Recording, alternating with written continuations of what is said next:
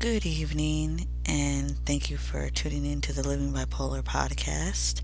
This is your host, Mila Rayford. And yes, it has been a while since I have been back on, but now it's 2016 and it's time to get these podcasts rolling.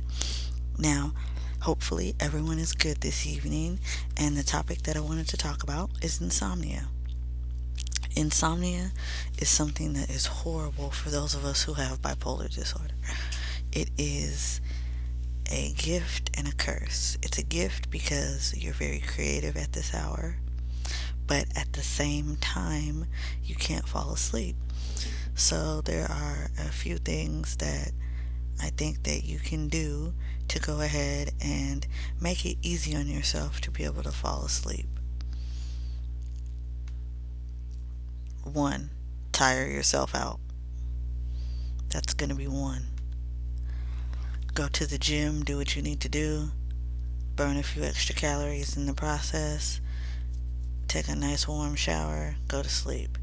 Now, that doesn't work for everybody because I can go to the gym, be tired, take a shower, and then be wide awake. So, that doesn't necessarily work for me. I've even tried melatonin pills for sleep. Not sure if they worked or not because I was still up. And my dosage of medicine, I'm taking lithium, Abilify, and Klonopin, and those three put together do not make me sleepy.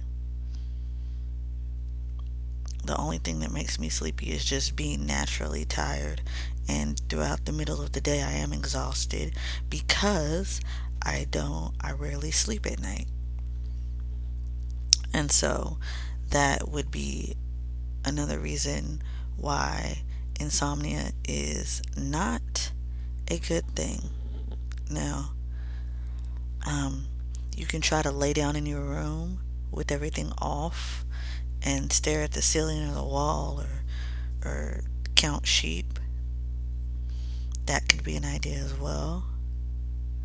You could play games on your phone until it makes you fall asleep. I found that may work sometimes. It doesn't work all the time, but it does work sometimes. Now, with insomnia, let's go ahead and look up the true definition of insomnia. I'm sorry that I didn't already have this available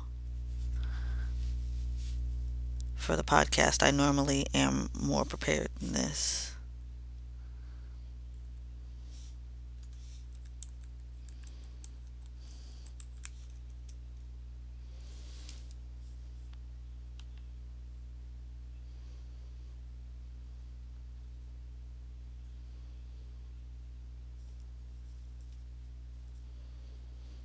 And there are two types, chronic and acute.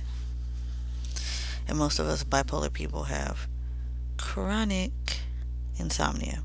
But insomnia is a sleep disorder that is characterized by difficulty falling and or staying asleep. People with insomnia have one or more of the following symptoms: difficulty falling asleep, waking up often during the night and having trouble going back to sleep, waking up too early in the morning and feeling tired upon waking. There are two types of insomnia: primary insomnia and secondary insomnia. Primary insomnia means a person is having sleep problems that are not directly associated with any other health condition or problem. Secondary insomnia means that a person is having sleep problems because of something else, such as a health condition like asthma, depression, arthritis, cancer, or heartburn, pain, medication they are taking, or a substance they are using like alcohol. Now, acute versus chronic insomnia. Insomnia also varies on how long it lasts and how often it occurs. Now, it can be short-term acute insomnia or can last a long time, chronic insomnia. It can also come and go with periods of times where a person has no sleep problems.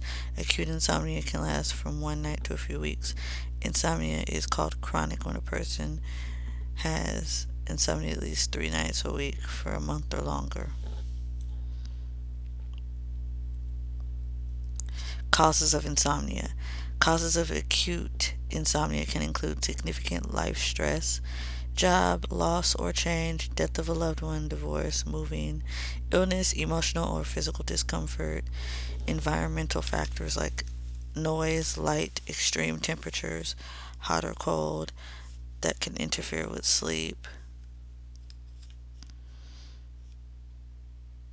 Some medications, for example, those to treat colds, allergies, depression, high blood pressure, and asthma, may interfere with sleep.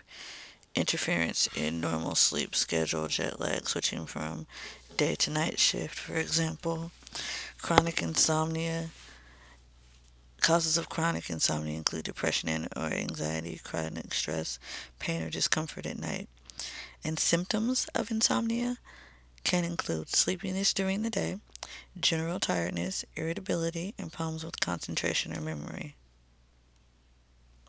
Diagnosing insomnia. Now, if you think you have insomnia, talk to your healthcare provider. An evaluation may include a physical exam, medical history, and a sleep history.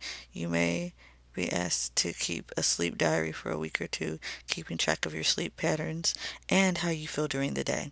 Your healthcare provider may want to interview your bed partner about the quantity and quality of your sleep. In some cases, you may be referred to a sleep center for special sleep tests. So that's the definition of insomnia and what it does, what it is, and everything. Now, with that being said, if you guys have any thoughts on how to get rid of insomnia too, you can always email me at Myla Rayford. That's MYLARAYFORD at gmail.com. And you can email me and we can have an exchange where maybe if you know something that I don't know or I know something that you don't know, we can exchange thoughts. Because insomnia is a hard one to kick and it's always hard for me to go to bed. Always, always, always. It's always so hard to go to bed. Like, sitting with everything off for me doesn't work. Counting sheep doesn't work. Playing games doesn't work.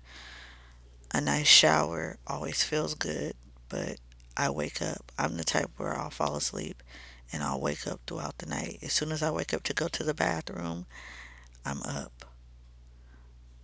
It's rare that I can fall back asleep. And I do wake up early. And when I wake up early, I make myself go to sleep and wake up at 8 o'clock in the morning. But I'm not sure, what really causes my insomnia. I know that being bipolar is something that really does cause it, but I've been this way all my life, barely able to sleep. But chime in on your thoughts and what you guys think, and I will be back with you all with another podcast very soon. And I shall talk to you all later. Deuces. Goodbye.